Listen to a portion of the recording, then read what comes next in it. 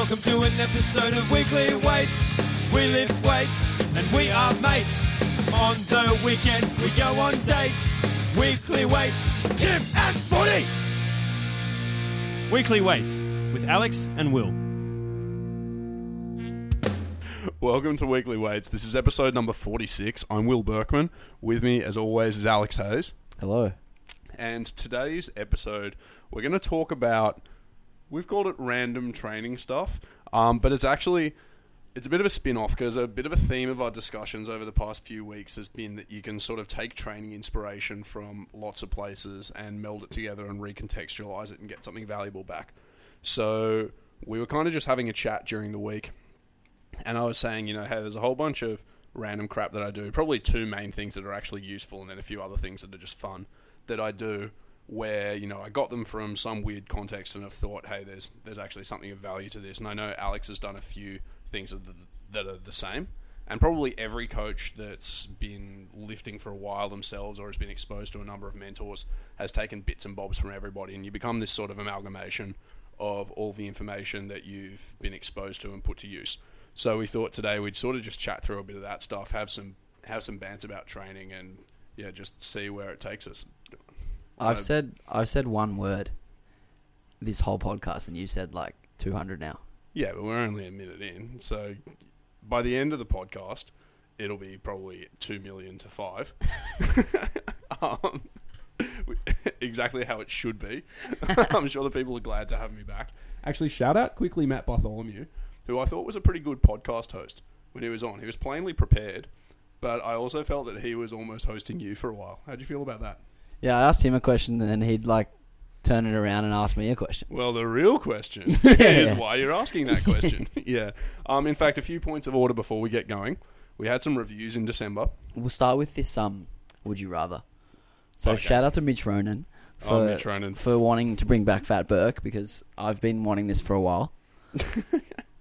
He says, this was on my Q&A today on Instagram, would you rather fight one Burke-sized Digby or 100 Digby-sized Burkes? So to the uninitiated, Digby is my French bulldog who, due to a pretty severe bout of meningitis when he was younger, is definitely clinically retarded. Poor little guy. Poor Diggs. But I would definitely fight one Burke-sized Digby. Oh, 100%. Just like a big, slow, spastic. Can you just imagine how annoying 100 of me ganging up on you would be as well? Yeah. Not necessarily from a fighting perspective, just the trash talk. And Digby's not tiny. He's 15 kilos, so... Yeah, he's pretty fat, eh? Yeah. That's probably why Mitch likes him so much. He's a full chubby chaser. Seems fair. All right, that's number one point of order. Not a very important one. On the topic of Digby, we did get the review on the 28th of December from Scary to Her Friends saying definitely not enough gym doggo content. That review was titled Ace and Digby Ep. I presume they mean an episode talking entirely about the dogs. Well, so far you've had your wish granted. And number two was this one from the 21st of December 2018. Alex, do you want to read this? Bottom one. Great commentary, good balance between banter and productive discussion. Glad that it's audio only. The ongoing hate for sumo is starting to get me. Who submitted that one? 5Trong. Who's that? I don't know. All right. And one more point of order, because I've decided unofficially that if you are just friendly and flattering enough to me, I will expose you on the podcast. So Quang Fitness, that's Kuang Fitness on Instagram, said to me in a message, love you and Alex's knowledge. Need more people like you guys in the industry. Thank you very much, Quang Fitness. I love you too. I don't love your grammar, but I appreciate the feedback. So yeah, guys, send us nice messages or leave us reviews and we'll start reading them out again. And if we ever get merch, we'll send you merch. What's likely happening with merch? Yeah, we might do some. We've been talking about it for a while. I've got a lot of projects in the pipeline that I'm not really doing much with right now. Merch is middle of the list. So we'll get on to merch. We have the designs. It's really just getting it done. Maybe we can talk to Connor about teeing the shirts up because we have the designs, hey? Yeah. Yeah, okay, anyway, on to today's discussion. Random training things. Alex, you wrote 4 words in preparation for this. I'm really keen to hear them. What are they? I think the first thing that jumps to mind is AMRAPs. So when we first got into powerlifting, AMRAPs were huge in like programming for the main lifts. Like we'd see this a lot, like 2x5 then an AMRAP, or AMRAPs for testing, and then use that AMRAP as a gauge for where your max is now, and then program off that type of thing. I think I first saw this with Ben Escrow and Lane Norton and those guys from Outwork. Ben Escrow, I haven't heard of his name in so long. What's he doing? I don't know.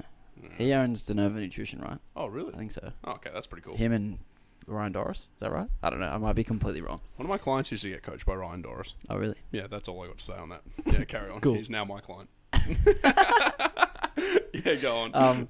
So we used to see that as a use of programming for the main lifts, and I think that I've kind of taken that idea and used it towards more accessory stuff, like in particular push-ups at the end of a session, like just to get a nice little pump at the end, like 2x15 and then one max set, or like a dumbbell bench. And I use it as like I will flat load the weight for 4 weeks, and I'll use the same sets before the AMRAP, and then I'll use the AMRAP as like the progression set.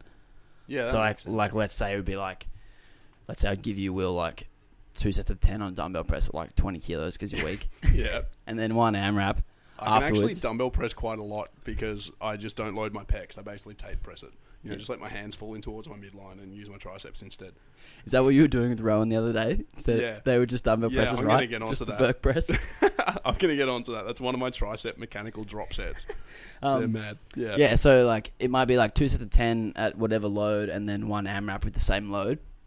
And then the idea is to beat your AMRAP set every week. So like the progression is in the AMRAP, not in the load or not in the working sets. So why do you find that to be more useful doing that type of thing with accessory work than the main lift? Well, I think when you take the main lift too close to failure, your technique will break down a lot, and you're teaching yourself bad habits.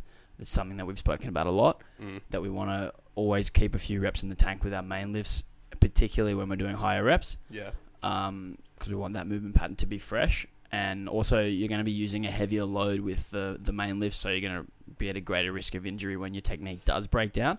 And I think it's just the reason I use them for accessories is just a little bit of fun. Like at the end of a session, like 3 10s is boring, but if you do 2 10s and an AMRAP, it adds a little bit of spice to it, a little bit of flavor, something to look forward to. Yeah, I think AMRAPs, like we've spoken about them on the podcast in a number of episodes, and why for main lifts they mightn't be the best idea. And particularly if you're using them as a progression indicator, unless you've got some sort of very serious bounds around how you use them, that might be a problem.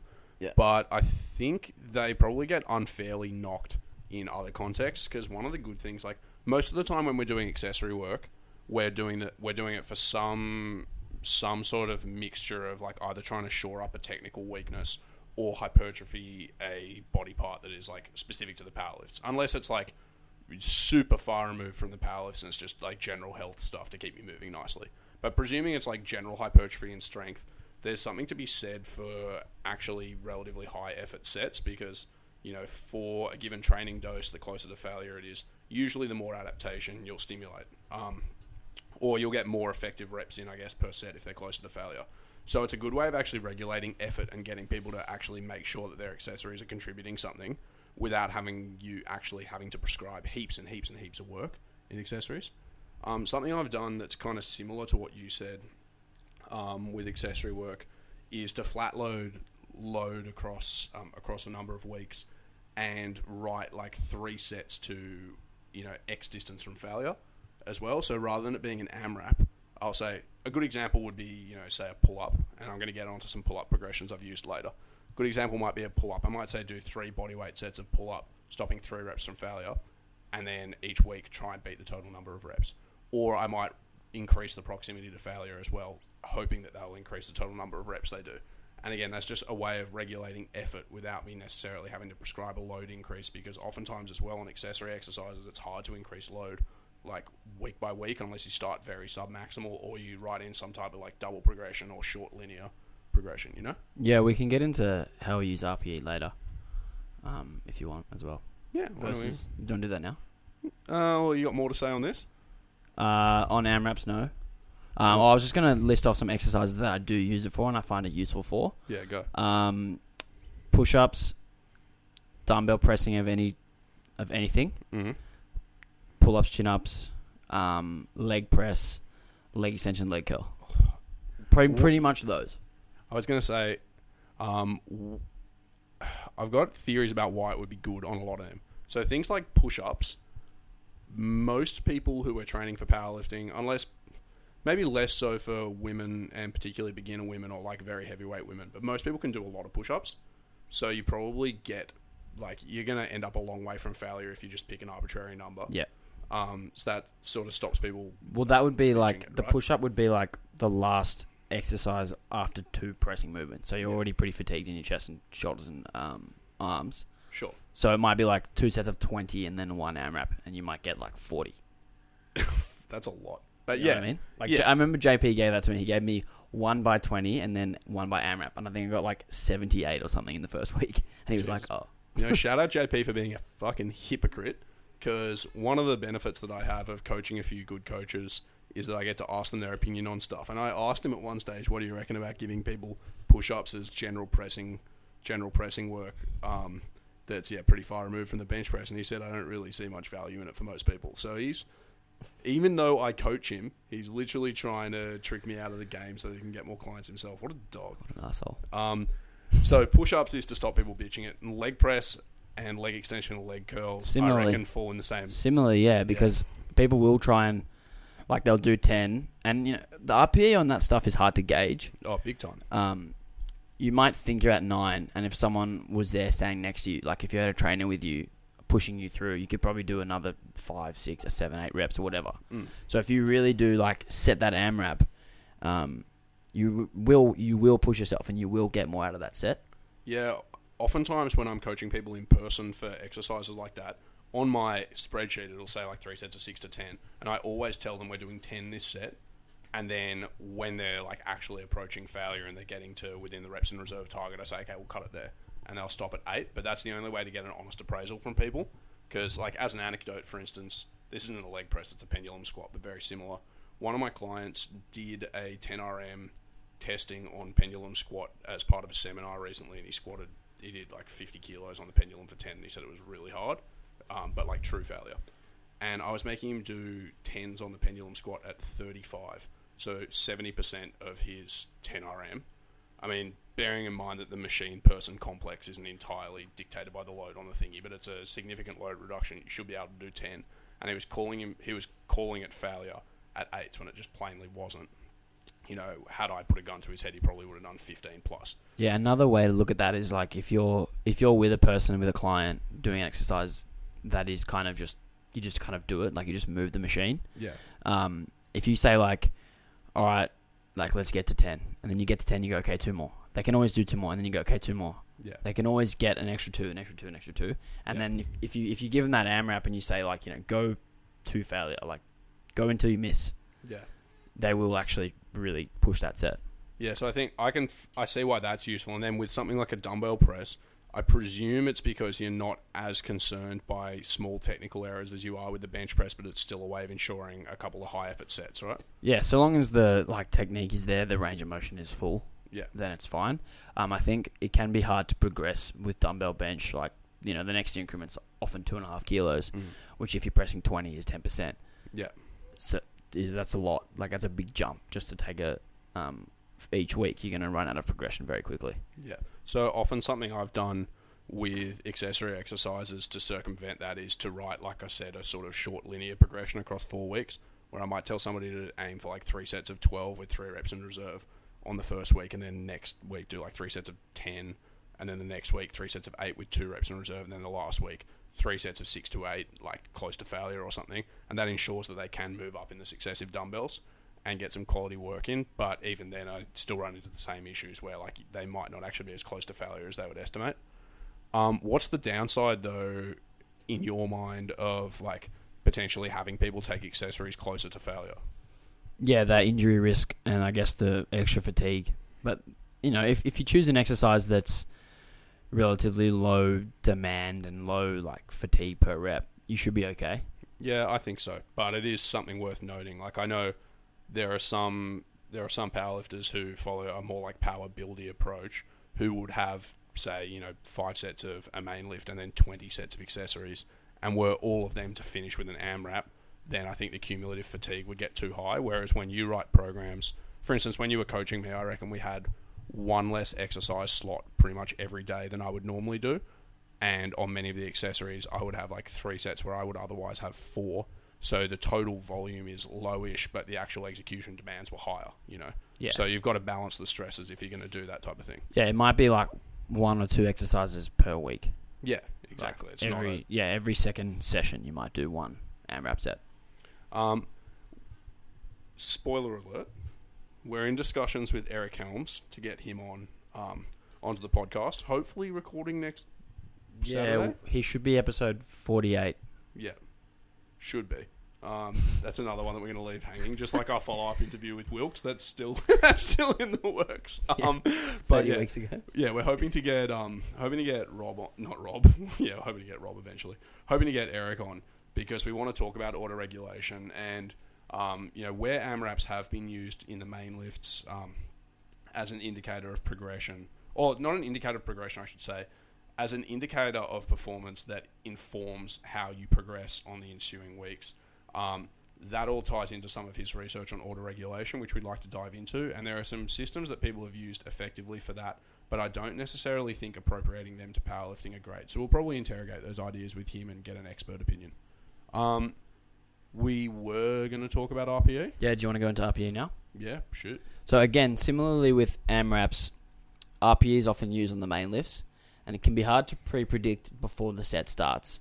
Pre-predict. That's the most redundant repetition of yourself saying the same thing over again in repetition. Shut the fuck up. Redundantly. You have to predict an RPE. Yeah. But usually going into a session, you will want to pre-predict what that RPE is going to be. So you got to predict your prediction. That's exactly right. I predict that I will predict. That's actually, I reckon pre-prediction is a thing. So I'm driving to the gym.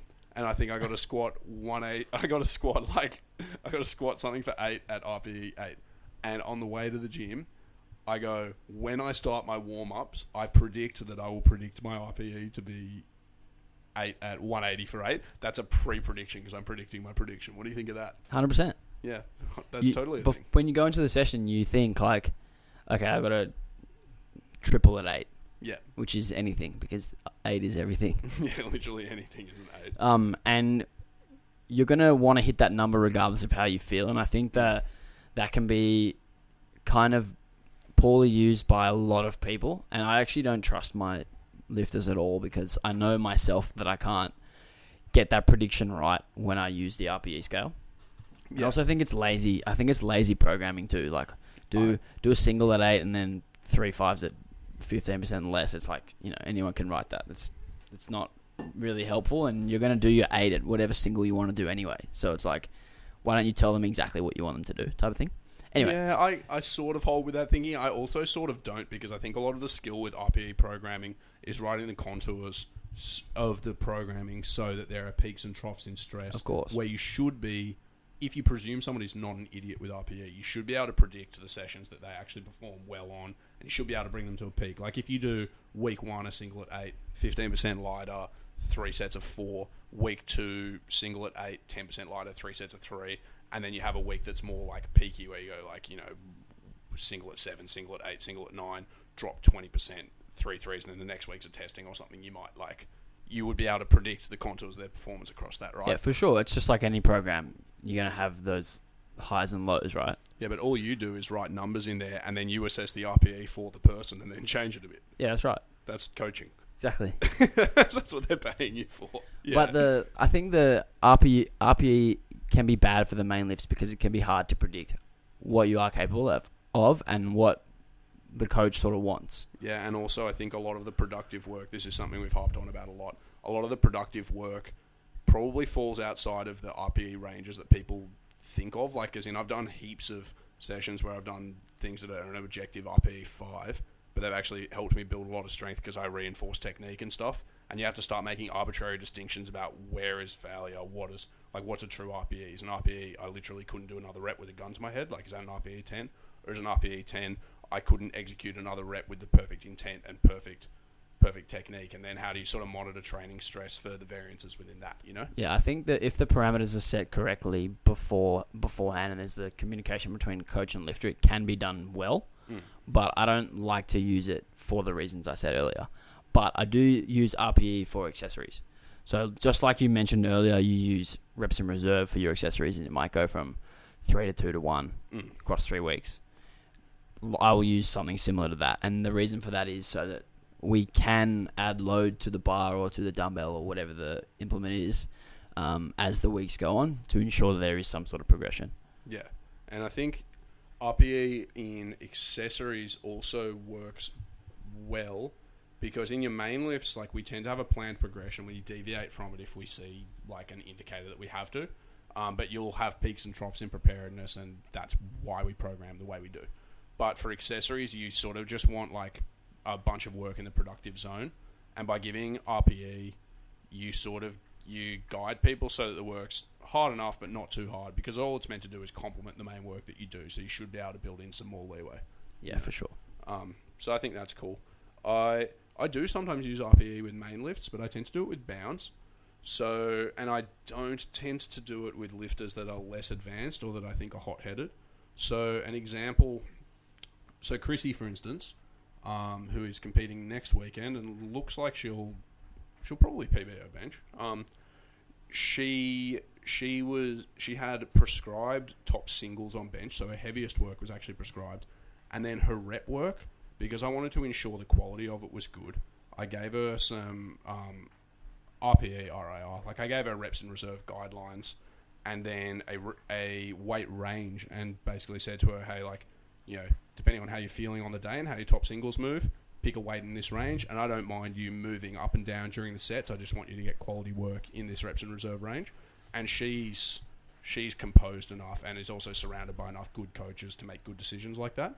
I've done a similar thing with JP, both with his bench, which is going well at the moment, which is crazy. There must be a blue moon.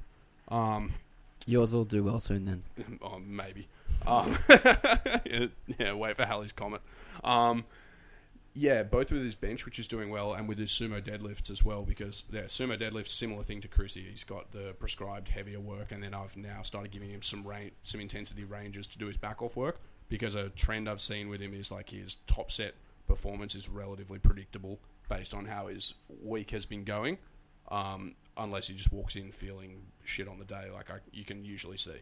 But his back-off work can be a bit more up and down. So to allow for those variations within intra-session fatigue, I've given him a range of weights and an RPE target. And I think that just reduces a bit of the variability that you would otherwise get if I just said, yeah, do a couple of singles and then 5s at RPE 8. Like, you know, God only knows what would happen. His 5s would probably end up heavier than my singles that I've given him half the time, you know? Yeah, for sure. And we see this, like, you know, if you follow any lifters on Instagram who use RPE, how often they'll like say something was an 8 or a 7, and you look at it and you're like, bro, like, come on, be real, like, be honest with yourself. And like that's the problem with it, is that people aren't honest with themselves. Yeah, I think it's both that you're not honest with yourself and that it's actually hard to reconcile the subjective it's the subjective and objective measures of how things go. Because, like, for instance, I had a client this morning, shout out Tim, squatted 195. Immediately afterwards, I said, how was that? And he was like, oh, it was pretty hard. Then I showed him the footage, and it actually moved pretty well. That's a 15 kilo PB for him. It actually moved pretty well on the footage, and suddenly he was G'd, and he was like, oh, that moved really well. So his perception's been immediately influenced by what he saw on the camera. And then he said, how much was that? Because he didn't even know it was his top set. And I said it was 195. And then he was G'd again and thought, fuck, that was piss easy, like I could do heaps more.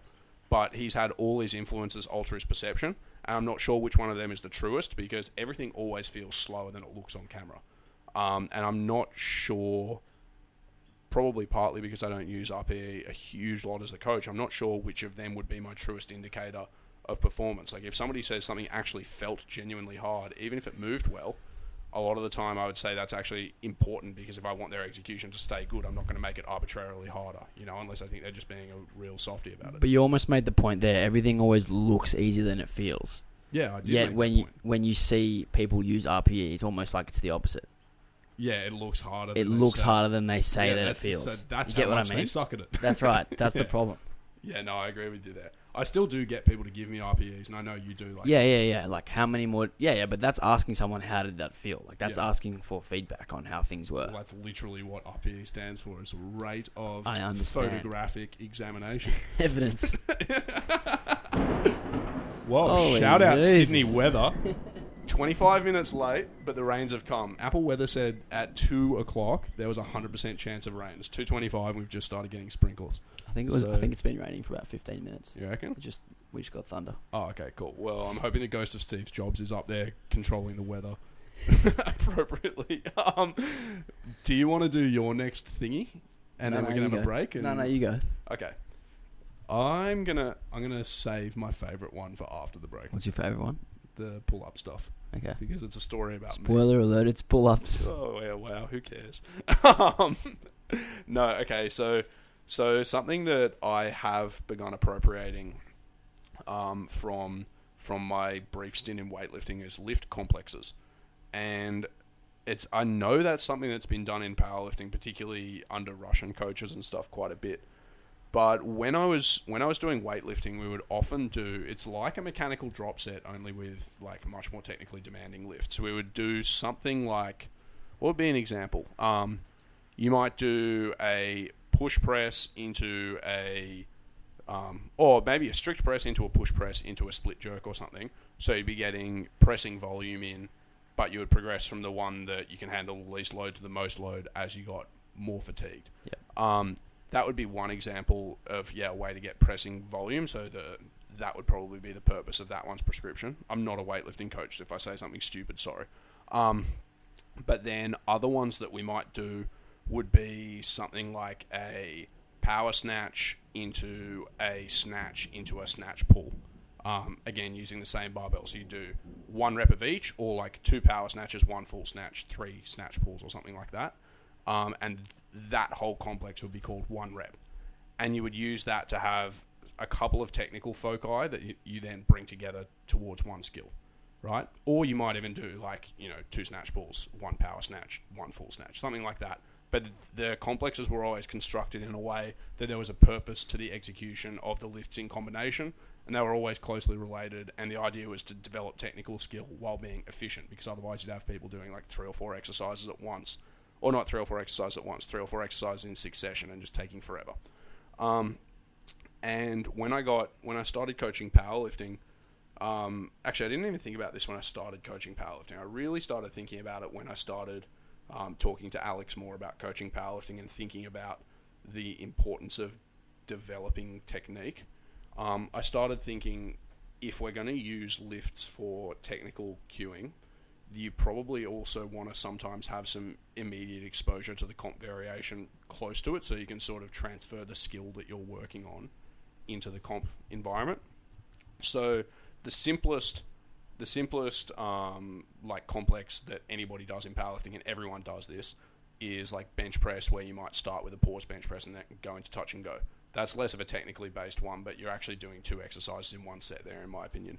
But the way I started thinking about it was something like, doing 2 paused deadlifts to practice getting somebody's positioning off the floor at mid-shin correct, and then 1 full deadlift. Or, you could do any number of deadlift variations. Or one that I've used with a couple of people recently was doing 2 paused squats and then 1 full squat. Or, 2 tempo squats, 1 normal squat, where I'm practicing something about their positioning or something about their descent, and then saying, okay, practice that a couple of times in this slower, easier environment, and then let's translate it into the full lift. And I think that's actually got quite a bit of value, and it's probably not done by as many powerlifting coaches as you would expect. Alex, what do you think of that? Yeah, I don't use complexes in the same way that you do, but I do use a similar concept, which was going to be my next point, which is how I use tempo work.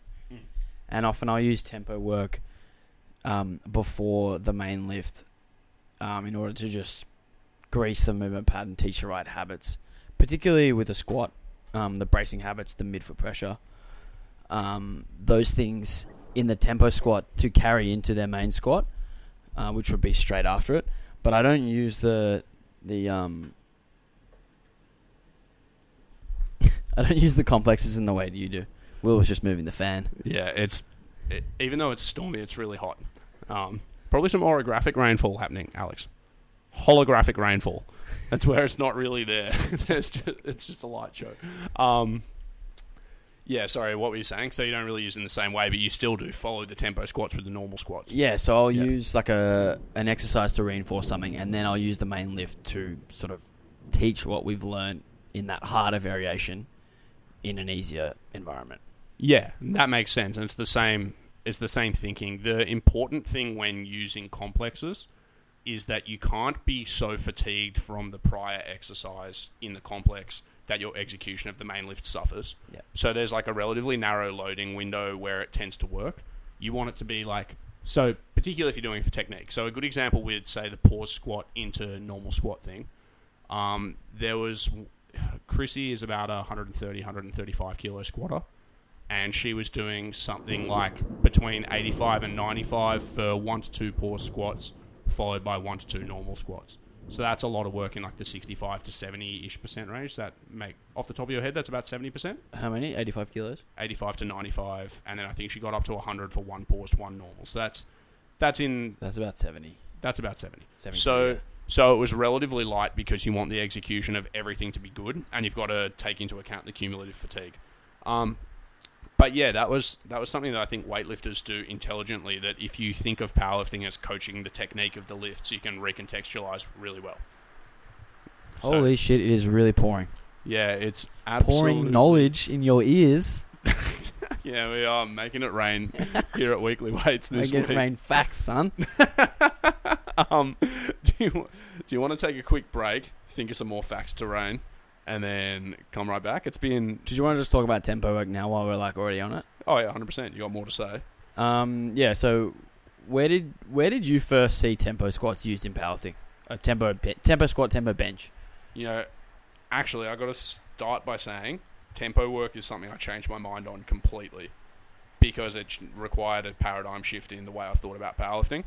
Because I knew that arbitrarily slow lifting tempos were probably not beneficial for size and strength gains, particularly for strength gains on the concentric portion of the lift, because you produce less force. So I was like, that's dumb. When I saw other people doing tempo work, I was like, what a waste of time. Who did you see it from initially? I don't want to call them out for being stupid.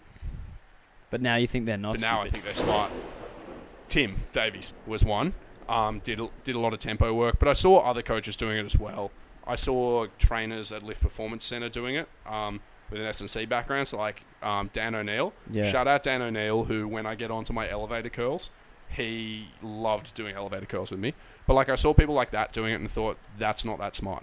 But then when I started thinking, actually, you're trying to engender a skill in someone, and I'd learnt about motor control and stuff at uni, I started to realize how important moving slowly was. But I think that was my first exposure, was I think Tim, Matt Stewart were doing it, and I think Bergner was doing it quite a lot. All people whom I actually thought were quite smart, but I thought they were doing the wrong thing. Now I think they were doing the right thing quite often. And yeah, our mates from Lift, Dan and so on. Yeah. Yeah, I think I saw it from Dan and Brad, but also from JP, and then more recently from Jamie and Charlie. Yeah. Initially, the way I used it was like a separate exercise on its own. So it would be like, 3 sets of 5, tempo at, some load, roughly 50%, 50 to 60%, somewhere in there. And then you move on to your other exercises. Yeah. And I still do use it like that sometimes, but only when the frequencies for that lift in particular is high enough that it warrants being on its own day. Yeah. So like if someone is benching 4 times a week, they might do one of their bench days as just tempo bench. Yeah. But I think the way that I've shifted that is to use it, like I said before the main exposure. So it might just be 2 sets of 5, 2 sets of 4, 2 sets of 3, something like that, just to ingrain the movement pattern and I guess just teach the right habits before going into the main lift. So like what I would do now, and I use this with squats more than anything, is 2 sets of 3 to 5 at somewhere between 40 and 50%, like extremely light, and then they will do 2 or 3 more warm-ups to get to their main load. Yeah. I've done actually exactly that as well recently with Ned. You remember Ned? Big fella? Serbian guy? Yeah. So I've done exactly that type of stuff too, and I think it's really smart for the same reason as why I like to think the complexes are smart. You give somebody the skill, slightly decontextualized, then ask it to basically, you give them like practice like you play straight after. Yeah, so I think that's cool. Quick break. Yep.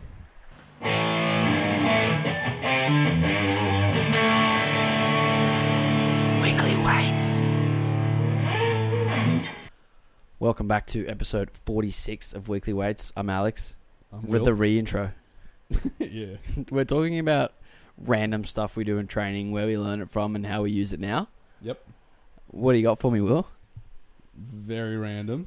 Sometimes just spontaneously stop, pat my head and rub my tummy at the same time. What do you reckon? In between sets? Like while you've got a bar on your back? I was going to say, yeah, I could do it at any time. Particularly easy when safety bar squatting, very hard when barbell squatting, and very dangerous when bench pressing. Speaking of doing stuff while safety bar squatting, you know Johnny from Squad? Yeah. English guy? Yeah. He was doing safety bar the other day and then his nose started itching. He was like halfway through his set. Yeah. He literally stopped and started scratching his nose. So this is why you need your accessories taken to failure, because so funny. He's got a main lift where he's literally taking a break in the middle of it. Oh man. Okay, more serious random things I do. This isn't entirely random. This was okay. Many of the people know that I used to be fat, and when I was fat, I couldn't do many pull-ups. But right at that time, I was also starting reading a lot about strength training, and I was very interested in it. And pull-ups, Alex, do you remember when pull-ups were considered like almost like the fourth big lift? Like being able to do heavy-weighted pull-ups or doing lots of pull-ups was considered like a really important sign of strength. And there was like Dan Baker, who's an S&C coach who worked with the Broncos and stuff for a while. He thought there was a really strong correlation between pull-up, like weighted pull-up ability or pull-up strength ratio to body weight and running speed and all that stuff. No, I didn't see that stuff, but I always thought of the fourth lift as the overhead press. Well, overhead just press like in Wendler and stuff. Yeah, I gave up on that yonks ago. I can't even get my bench good. I don't want to take on another press. Maybe because your shoulders don't move well because you don't do overhead press. Yeah, maybe. But the thing is, shout out Jamie. Do some reaching patterns. Yeah. Wendler's a good person, though. Like, Wendler's I don't know if he's a good person. No, he's a good person to bring up, though, in this discussion. Because he, for instance, for a while was saying, like, you should do pull-ups between every set. And, he was talking about the 2-to-1 push-pull ratio. And then there were heaps of people talking about how pull-ups are important because, if you do a proper, like, chest-to-bar pull-up, you pull your shoulders into depression and your T-spine into extension and all this stuff that was supposedly good posture, which Jamie's come on the podcast to talk about why getting out of those postures is important too. But they are important postures for things like squatting and benching a lot. And you do that and you get appropriate external rotation of the shoulder and you open up the shoulder to be strong, or so the thinking went. So it was really important to me to be able to do pull-ups. And all these people that I respected in the fitness industry were talking about why getting your pull-up strength was good. So I was then determined when I was losing weight to get better at pull-ups, but the problem was that because I was like 120 kilos, I could do 2 or 3. Like I could actually do 2 or 3 when I was pretty fat, which is cool. But yeah, I was coming from a pretty bad base of not being able to do pull-ups. And I went on the Elite FTS Q&A page. I didn't actually ask a question, but there was a bloke called Harry Selko who used to answer questions on there. Don't know if he still does. And he was prescribing all these powerlifters who were like 300 to 400 pound powerlifters progressions to get themselves from being able to do like fuck all pull-ups to more. And so he would say to them, set a timer and every minute just do 1. If you can only do 3 or 4 right now, just do 1 every minute for 10 minutes. And then keep that, the next week, do 2 for the first few minutes and then 1 for the next, and so on and so on and so on. And I read that and I thought, that could work. And then I saw another couple of articles, and I wish I could remember who wrote them, talking about the difference between good and bad pull-ups.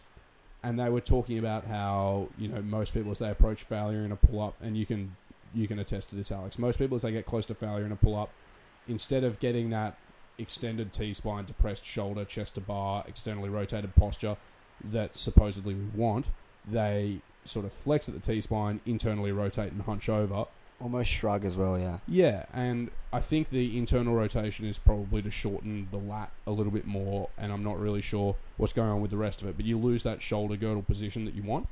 So I was seeing these other people say that, if your pull-ups aren't perfect, they're not pull-ups, and I sort of thought, well, I can do a few pull-ups, maybe like 3, and so I don't want to be doing pull-ups close to failure because that's bad, so why don't I try this on the minute thing?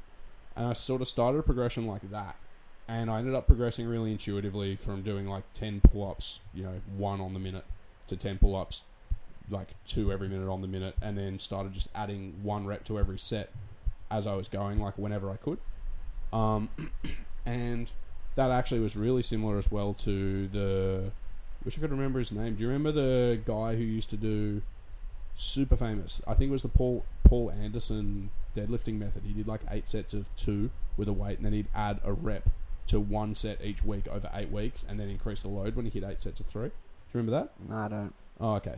Well, that was also something that I'd tried with success with my deadlift in high school. That I did literally that exact progression.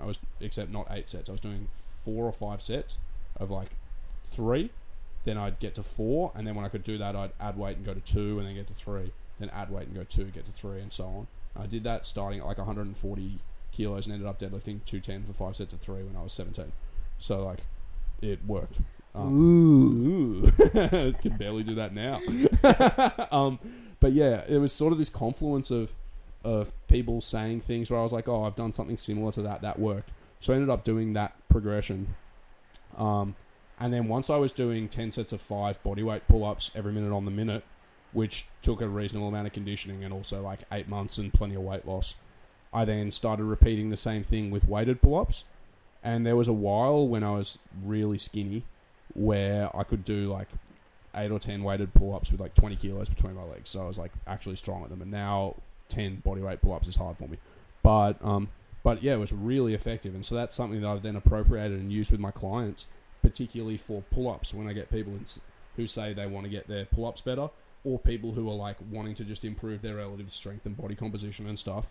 I often use that. I keep them a long way from failure on pull-ups. I use it almost like a pseudo-conditioning exercise, make it go every minute on the minute, and progress from very sub-maximal by adding volume initially and then adding sets each minute. So they might do 8 sets of 2 every minute on the minute and progress to 12 sets of 2, and then go 8 sets of 3 or whatever it happens to be, and just add stuff to keep things very sub-maximal and on short rests. Alex, you've done similar things. Yeah, I do. I have done it myself, but I never had your issue of like only being able to do 1. So I've never done like singles. Ooh. Well, yeah, like I'm, yeah. I was the heaviest I've ever been. It was like fucking 90 kilos. So yeah, true. Yeah, when I first started doing pull-ups, when I first started training, I weighed like 65, 70 kilos. Yeah, so I weighed like that when I was like 6. So like pull-ups for me were like pretty cruisy. I could do like 3 sets of 10, like just from the start. Right. And I'm actually probably worse at pull-ups now than I was then because I'm so much heavier. But yeah. like for my own progression of pull-ups, like JP will give me like usually just add a set a week. So it'll be like, I think I did 8x4 or something last week. Yeah. On pull-ups, I think I got 9x4 this week. Yeah. So that kind of thing. Sure, he stole that from me doing that to him. Yeah, probably.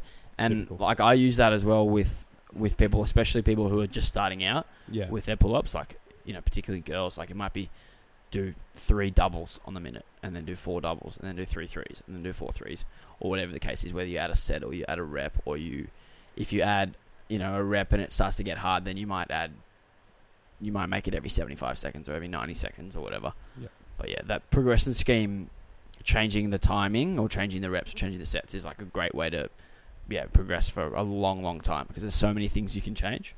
So something that I actually forgot to mention this, but this informed my sort of baseline template of how to do this, was when I was, I think, 16 or 17 at high school, we had a run in the weights room where we had to do, it was called escalating density training. It was written by, I'm pretty sure, Charles Staley, who definitely did a whole bunch of articles for T Nation and things. And it was the same concept. It was, you would do sets on the minute, but he did it with agonist-antagonist supersets. And so we would have blocks where I was doing assisted pull-ups because I was chubby. But you do like assisted pull-ups and then barbell overhead press on alternate minutes. So you'd go, and it was like a 16-minute block. So you'd do like threes or whatever. That's what they made us do at school. A lot of original programs, 10 sets of 3 alternating. A lot of guys in strongman do that kind of stuff. Yeah. Like it'll be like do farmers even minute and then like some dead ball toss or something odd minute. Yeah, they're conditioning workouts. Yeah, and then the rest period is like the 40 seconds that you get after you finish. Well, get this workout. So I think at one stage it was, I think we did alternating 8s. It could have been 10 minutes alternating. But I had overhead press and assisted pull-ups, right? And then I had deadlifts and split squats on alternating minutes, right? And then the load prescription was meant to be with your 10 RM. So at some stage I was meant to be doing like 10 sets of 3 every minute on the minute with a 10 RM deadlift interspersed with barbell Bulgarian split squats on alternating legs each minute as I went through. And like I was pretty overweight at the time, so it was really hard. But looking back at that, once I'd sort of had this success getting from not being able to do many pull-ups to quite a few, the sort of baseline template that I started running for myself and that I've used with other people is to get an approximation of their 10 RM. So if somebody can only do 8 or 10 pull-ups body weight, then they do this body weight. If they can do 10 pull-ups with 10 kilos between their legs, start them with 10 kilos between their legs. And I would usually go first week 8 sets of 3, next week 10 sets of 3, next week 11 sets of 3, next week 12 sets of 3. So you're sitting in that sort of 24 to 36 rep volume zone. Then you might have a deload or something, or you restart the progression with 8 sets of 4, 10 sets of 4, 11 sets of 4, 12 sets of 4, and then the same thing for sets of 5, or you progress the load. But that way you only actually progress the intensity after, somewhere between sort of 6 and 12 weeks of exposure to it, but you've had the volume increasing in sort of a wave-like fashion across the whole thing without them ever getting close to failure. And if you actually get to the point where you can do 10 sets of 5 every minute on the minute with a weight that was previously your 10 RM, you're definitely stronger. 100%. Yeah, and it's... How would you use this in anything other than the pull-ups? Well, that was the next part of this is once I'd had that success with pull-ups, I started appropriating it to deadlift training with nowhere near the same relative intensity because that's way too hard. But another guy who used to write a bit on Elite FTS was Steve, I want to say Pulcinella. He might have been Pulcinella, yeah. Yeah. Him and Matt Gary, also of USAPL fame, were writing about how they always train the deadlift with singles and that they would do like singles on the minute and stuff. And I thought that could work, and I know you've done it and I've done it with clients way back in the day, but I also thought that if I was far enough from failure, I could get the benefits of like pretty much no failure proximity and lots of first reps by just doing them as clusters. So I did start doing clustered deadlift training for myself, and I've used it with clients. I now don't do it all the time. I sort of alternate clustered and straight set phases for a few other reasons.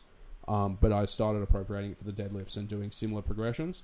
But with the deadlifts, instead of having volume increases, because I was almost always doing it with like a linear weight increase, I would have volume decreases. So I might start with a block of like 10 by 3 every minute on the minute or close to at a very light weight, like 50%, 60% maybe. And then, after 3 or 4 weeks of that and a deload, they might do 12 sets of 2 and then 8 sets of 2 and then singles. And the rest period's also lengthened. So I might start at 60 seconds for the first 2 blocks, then go to 75 and then 90 seconds and 2 minutes and things after that as well. Yeah, that's very similar to the way that I progressed through the EMOM deadlift as well. Starting with triples. Generally, you'll lose a set each week.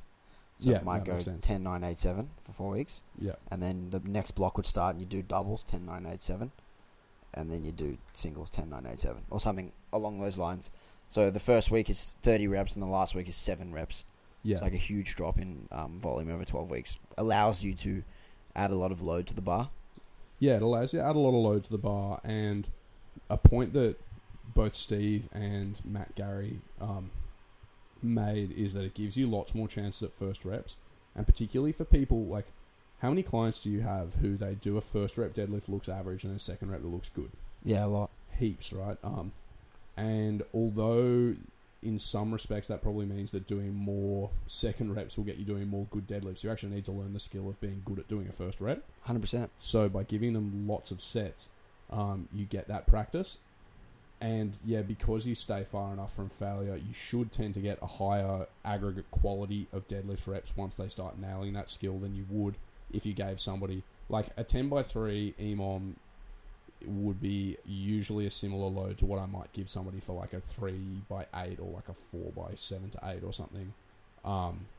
Maybe even lighter, but the quality of reps in the 10x3 EMOM, provided their conditioning doesn't suck, should be higher. Yep. So in that respect, I think it's really beneficial, and because you're further from failure, you should get less interference with your other lower body work, particularly squatting, if you can program in that style. And then I reserve my closer to failure deadlift work for supplementary movements that are like load limited and specific to their weaknesses as well. Yep. So for me, I was doing like paused RDLs at the position of the floor close to failure for 10s and stuff, or like block pulls for 6s and 8s that were still kind of sub-max after that work, but I have a relatively high deadlift volume tolerance. Yeah, so you'll use that EMOM as like just technical, like just putting in that technical work, like lots and lots of really good reps. Yeah. And then you'll hammer the weakness like later in the week or whatever the case is. Yeah, and now that I probably don't quite hack as much deadlift work as I used to, partly as a result of being stronger and, partly because I like sleep less and work more than I used to, I don't do as much of the supplementary work, but I still reserve my harder, on a set-by-set basis work for the stuff that's less specific to the movement with the deadlift, and I think that's been really beneficial. But that whole, like, all that thinking actually came initially from the pull-up stuff that I'd done, which is kind of funny. Yeah, because I got the idea initially from hearing Matt Gary talk about it, and then I saw it done by a few Australian coaches that we know, Bergner and Joey in particular, and they will actually push it a lot further than I would. They would work up to like, only doing deadlift singles twice a week, one light day, one heavy day, and the heavy day is like 8 singles or like an opener. Yeah, in fact, and Joey will do like 5 singles, like close to a second, and like very difficult. Yeah, that's gnarly. Which is like much further than I would progress it, but we can see these sort of methods being used and being pushed quite far. I think when I had my longest run of doing clustered deadlifts, I did end up deadlifting 10 singles at above what I ended up resolving to open at the end of it on 90 seconds. But the difference was I was on a bendy bar at Fitness First with bumpers, which made it so much easier. And I actually I stopped that progression 6 weeks out from the competition with the intention of sort of trying to cruise in, because I felt like I was in line for my deadlift goals at the time. I think if I were to do something like that leading into competition, I would almost certainly drop the clusters and go into straight sets leading into comp, just so I could give somebody enough rest to facilitate performance, or have the progression, like have the volume progression of the clusters drop right back. Not volume progression, sorry, total volume of the clusters drop right back in the last few weeks. I'd never try and have somebody handling above an opener for clustered reps deliberately. I think that would be too hard. Something that I've done closer to comp, which is similar to what you just said, is using the every minute on the minute after the main couple of top singles. Yeah. So it might be like 2 singles at 85 to 90% or 90 to 95% or whatever, and then an extra 10 singles, 10% lighter. Yeah, or even more lighter for some people. Yeah, that works great as well, because you get that first rep practice. And because you've already done the hard work, you've sort of had they're like an activation set. The ones after actually feel disproportionately hard because you've done the hard work. And that's something that Hanny did with me, in my Oceania prep. So my last block working with Hanny before I moved to JP. My heaviest deadlift day of the whole prep before dropping 285 was 3 singles at 250. Yeah. And then 10 singles at 220. Yeah, I remember. Yeah. Yeah. 10 singles at 210. So it was 250 and then 210. Yeah. I think other lifts that you could use that for, squats don't work very well. I've done squats on short rests actually ages ago. They don't work well because your time and setup takes too long and it's just delicate. And if you're rushing that stuff, you fuck up your squats. So don't do that. Yep. But lifts that have a reasonable amount of postural demand that you can set up relatively quickly do work. So, for instance, it actually does work quite well for things like overhead press particularly if you do have a large amount of sort of postural compensation as you approach failure. You could do things like that with it, but there's really a limited number of lifts that I think it's super appropriate for, and deadlifts are just a really good one. Them and pull-ups. Dips as well, yeah. Good time. Push-ups. Yeah. Something where you don't need, something that requires little setup. So anything pressing other than dips and push-ups is probably a no, because you have to get into position. Even an overhead press, you have to get under the bar and walk it out. That's an extra 5 seconds. Yeah. Probably bodyweight stuff works. Probably do it with like a Pendlay row or like a barbell row. Yeah, you could do like it with a Pendlay. Set of 5, walk away, come back, do 5 type of thing every 90 seconds or something. Yeah. While we're on, it's not really clusters, but while we're on sort of alternate methods for prescribing sets and reps, you mentioned total reps, and that's something we've both done as well. Do you want to talk about that? Yeah, so this would be used for accessory work as well. The idea of doing a certain number of reps for that exercises and making sure it progresses, the total reps progress over time, which is essentially what we're trying to do, is increase the volume over time. So this would be something like generally a bodyweight exercise. My go-to with this is, the 2 go-to exercises with this are pull-ups and glute ham raises. Yeah. Particularly when someone is new to glute ham raises or new to pull-ups, and it might be like you start at 15 to 20, or 15, then 18, then 21, then 24, and you're adding 3 reps a week, and then the next block you might start in the week 2, and you'll end up where week 5 would have been in week 4, and then etc. etc. The trend in all these, because all this is just different ways of getting people to do the same stuff. Yeah. The trend in all these things we've spoken about so far has been sort of like that there's still sort of an inbuilt wave-like progression in all of them. Yeah. So with my short linear phases for accessories, they back cycle and then they supersede where they went before, or surpass, I should say. And same with this, so you'd back cycle, you'd go 15, 18, 21, 24, and then you'd start at 18 and try and get to 27 and so on. Yeah. Yeah, the whole time. So you're still tracking volume and just progressing them like that. 100%, yeah. Are there any other contexts you'd use that in? Well, the way that I would prescribe it would be to ask the lifter then how many sets it took them. Yeah. So if they say they have 15 and it took them 5 sets, they're doing an average of 3 reps per set.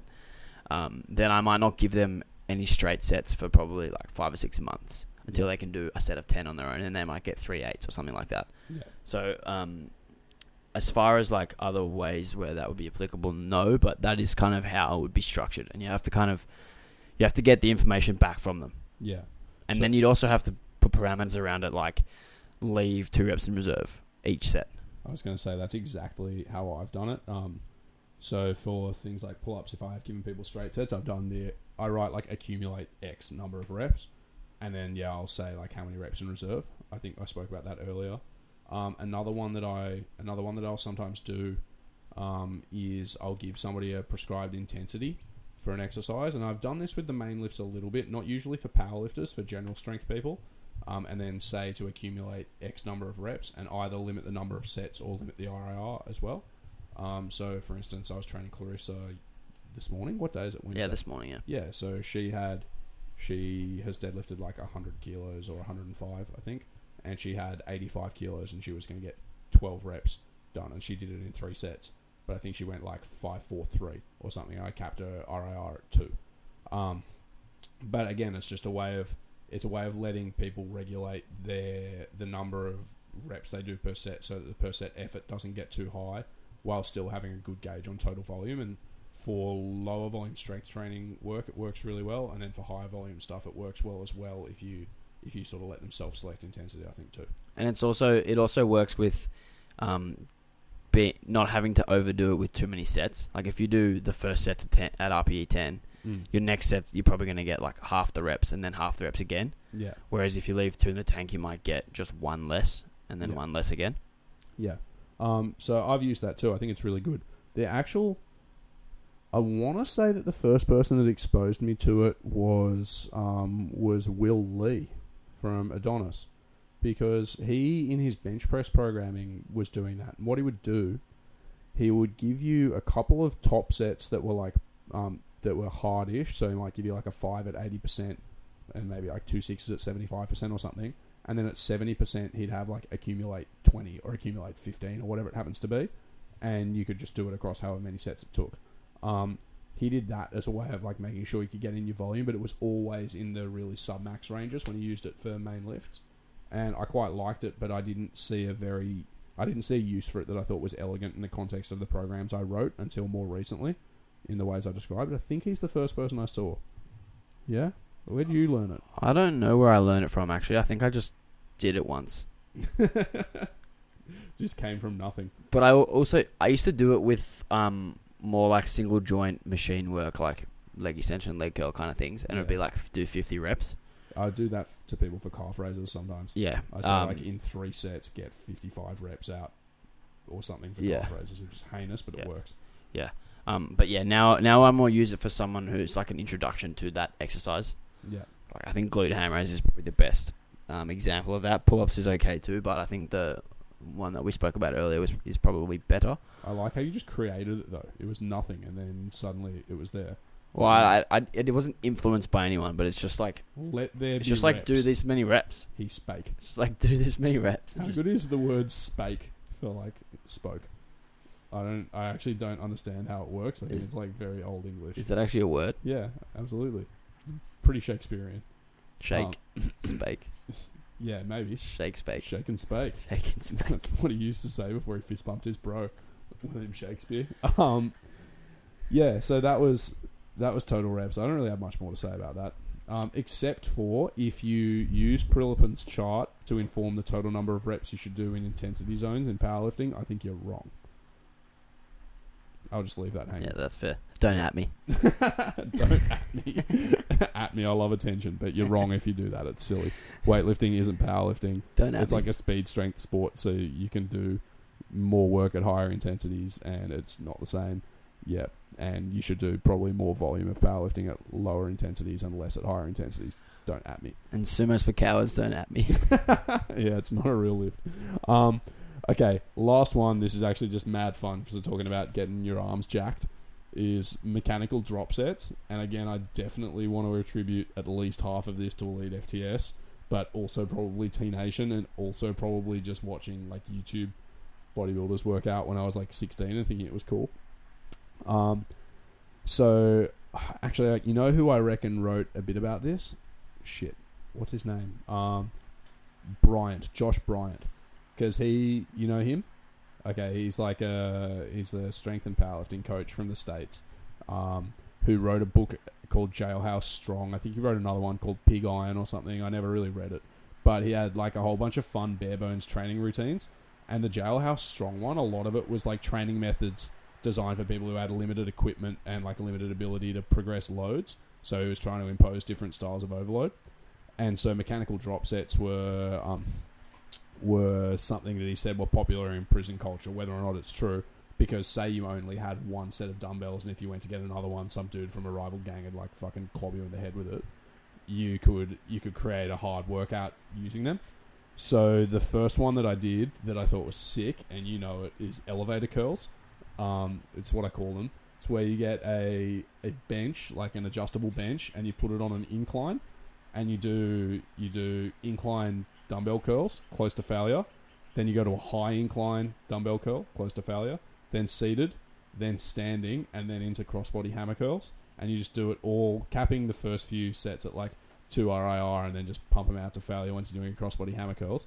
Pump of the gods. What do you reckon, Alex? Yeah, we used to do these at Willoughby Fitness First with Doug all the time. Yeah, it was so good. Amir would give us like 5 sets of arms, and I just turned it into a couple of sets of elevator curls. Yeah, it's classic. And I got the absolute pythons. Amir was always like, man, I've never seen this work so good, and I just winked. And then your bench was really strong. Bench was shit, yeah. But another one that I did for triceps, I definitely learnt this from Elite FTS, and I learned it from a guy called Justin Harris, who was this giant bodybuilder dude. He also was big into BCAAs before BCAAs got popular. Like, I'm talking 2005 BCAAs. And he was one of the guys who was having like 8-to-1 leucine to the other 2 BCAAs ratio. It was sick. And he did overhead tricep extensions with a cable, right? But when you couldn't do them pulling your hands apart, he would then say, put your fists together and go out together, then swim them out wide and go back in. Right? Does that make sense, Alex? Yeah, like Like a semicircle kind of. Yeah, and then when you couldn't do that anymore, you just go out and in together. And And then when you can't do that anymore, you go straight down. That'd be peaceful. I never thought of The doing fourth that. one. But his rationale had something to do with the different heads of the triceps fatiguing at different rates because they were exposed to more or less tension in the initial exercise. Yeah, that makes sense. Yeah. But yeah, did that. Also pump of the gods. So if you want the ultimate pump of the gods, you go elevators straight into them and you won't be able to walk out the gym door. We had two that I did for arms when I first started training with rugby, and these are actually written in our program to do. Okay, which is so great. ready. Yeah. So the first one was for biceps, just 21s. Yeah, 21s So are great. you do the top half of the curl, then the bottom half of the curl, and then the full curl. 7, Yeah. 7, 7. 3 Yeah. sets of 21. Mad pump. Have you ever done Ridiculous 21s on pump. the leg press? Yes, I have actually. That is trash. It's so hard. So hard. Yeah. The other one we did was 21s for triceps, Yeah. which was 7 pause skull crushers, Yeah. then 7 regular skull crushers, and then 7 like close grip benches with massive tuck. Yeah. I used to do them when I was training in my mate Mickey's garage with Lockie, and we would do skull crushers into close grip bench on the chest, And but then your into, partner like- would lean over you and push down on it so that you would hit failure within 10 of the close grip bench. So like they'd add resistance. Yeah. Does that make sense? And then we would often add in like diamond push-ups straight after the close grip, and you'd only be able to get like 3. I remember when we did a crazy arms thing with Doug at one stage. I think I was going on holidays the day after or something, and he made us do something like overhead tricep extensions into diamond push-ups, into wall push-ups or something, and it was so silly. We were standing in the corner near the bubbler at Willoughby doing like push-ups against the wall, and it was just embarrassing when people came to have a drink, but it was awesome. Do you want to hear my other tricep? I got one more. Running the rack.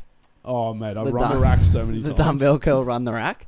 I've You done start it on, on like- lateral raises. That's a great one to do it Start on. on like 20s, Yeah, and you do like 6, yeah. and then you go 17s, you do like 6 or 8, and then you go like 15s, you do like 8, and then 12s, you can probably do like 6 or 8 again, and Yeah. then like 10s, and then like 6s. Mate, done it all. Done it with Nah. lateral raises. That was actually the one it was great for, because like you could probably do 5 good lateral raises with like 15, 16 kilos, but you wouldn't be able to do many 15, sets of that 16 kilos for lateral raises. for 5 reps. You No don't reckon way. you could do that? Not good ones. I reckon I could. Look at these things. Yeah, I I'm can, wearing barely, a I can singlet barely right see them. now. Yeah, I reckon you could, but then they'd get trash immediately. So I've done run the rack lateral raises. I used to do them when I was at Willoughby as well sometimes, and that might be where my shoulder dysfunction came from. Yeah, probably. But no, my other drop set for triceps, this was another one I definitely learned from Elite FTS. Shout out Dave Tate. Was dumbbell skull crushers into rolling tricep extensions. You know them? So rolling tricep extensions, if you don't know them, you lower the dumbbell like it's a skull crusher, then you let your elbow, once your hand's like by your ear, you let your elbow kick back behind your head, so you get slightly more stretch in the long head of your tricep. Then you sort of roll your elbow towards your chest, which is why they're called rolling, and extend your tricep forcefully, so it's sort of like a more explosive motion of a skull crusher. It's like a cheating skull crusher. So I do them into Tate press. And if you don't know what Tate press is, it's where you hold the dumbbells kind of like you're at the top of a dumbbell bench press, and then you let them collapse in towards your midline, so your humerus basically stays pointing towards the ceiling, and then your radius and ulna are just sitting across your chest, like sort of parallel to your chest. And so that fatigues slightly different parts of the tricep. I think it's a completely different head. I don't know. I don't really know my tricep anatomy that well. I have tiny triceps. But yeah, I've done them, and I've given them to clients as well for fun, and they are sick. What do you reckon, Alex? Yeah, that's a good one. The other one that Doug and I used to do in the old North Sydney PCYC days Yeah. was the decline bench. Yeah. Sorry, not the decline bench. Close grip bench on a Smith machine, Yep. and you'd start with 80 kilos, Yep. but you'd use 3 10s on each side. Yeah. And So then you go jettison 80, them. and then you go 60, and then you go 40. Yeah, that's sick. They were rough. You know what's actually good, and I thought this was the dumbest thing ever, is the assisted pull-up machine. You get the pad that you put your knees on for that, or the assisted dip/pull-up machine. Fold the dip arms out like you're going to do pull-ups, and then you sort of bend your chest over it so your chest is pointing at the floor and you're in T-spine flexion, and you grip it on the outside, right, with your hands, So it's like you're holding a shoebox to your chest and you roll over, and then you do tricep extensions down against that. Oh yeah. And it's like a dip tricep extension hybrid. And if you keep your elbows tucked and control it down, it is like crazy how good it feels. I did that actually the other day with my mate Locke, and I thought it was the broiest thing ever, but it was so good. Like, crazy good exercise. Haven't really put it in a program for a client yet, because I don't want people to be advertising me, the trainer, through that exercise, but it's sick. If you think you're something cheeky to do, try that one. Do you have any more good ones for like delts? Like I used to do you start with the front raise and then you go to a lateral raise. Do you mean a 6-way? No, sorry. Front raise into lateral. No, you go lateral raise into front raise. Nah, front raise is stronger. Yeah, so you should do it second. True. Yeah. No, True. Dumbbell 6 ways is what you're thinking of. No, so you go. I'm not. I'm asking you. Oh, well, dumbbell 6 ways is what I've done. So I've got to get this correct. I think you go out in a lateral raise, then while holding them out in lateral raise position, you go to the front. I'm definitely not thinking about this. Then from there, you raise them overhead. Ugh. Then back down. Yeah, so it's 3 motions up, 3 motions down. That's why they call it a 6-way. That's terrible. That's why your shoulders are fucked. Well, yeah, peaceful. I've done them. Do I have any other good ones for side delts? No, not really. Lean away lateral raises are great, so you can get more stretch through the delt. That's a good one is those. You know when you lie down and you do like an inverted row. Yep. Where you just change the angle as it gradually gets harder. Yeah, you walk your feet up. That's a good one. That's a good drop set. Or actually, here's a good drop set for delts that works pretty well. Is you can go lateral raises into dumbbell upright rows to the nipple. So when you basically hit failure in the lateral raise, you do that and you get a little bit more side delt stimulation. That's a good one. And then front raise. Yeah, sure, Alex. Everyone can do front raises. And then push-ups. Yeah, sure. Why not? No, you do that, and then you could probably finish with standing overhead dumbbells. I feel like you can add push-ups to everything, to all of these. Squat to push-up. Yeah, 100%. That's basically CrossFit 101, and then you go toes to bar. Then keeping pull-ups on the minute. Yeah, banded. 10 of them. Banded. Reverse banded. With chains. Yeah, no, that's... Did you see Stanger's Instagram post last night? No. Hang on, I'm going to read it out. This is so funny. Okay, to the people, Alex has his phone out, looking up Stanger, whose actual name is Stang. Instagram, Yeah. if you guys want to follow him. Yeah. He goes, he's doing pause feet up, close grip bench. Yeah. And he goes, pause feet up, close grip, out variation me, I dare you. And then I replied, hang on. Then I reply with 3 count, pause feet up, close grip, 2 board press with chains. That is out variation. I love the idea of feet up bench press because it's like lie down and then lie down some more. It's so good. It is, but it is actually a really good exercise. There's another one you could do as a mechanical drop set. Okay, all the people, hypertrophy bench press training, listen up. We go feet up bench press into feet down bench press while holding the bar. What do you reckon, Alex? No. Everybody under my coaching is getting that next block. All right, I'm done. Are you done? Yeah, I'm done. All right, peace out. That was Weekly Weights for the week. Will Berkman, w.berkmanpt. Alex Hayes, don't contact me. Hopefully Eric Helms on eventually. If not, we'll be back to talk more about training arms at PCYC. Okay, peace out.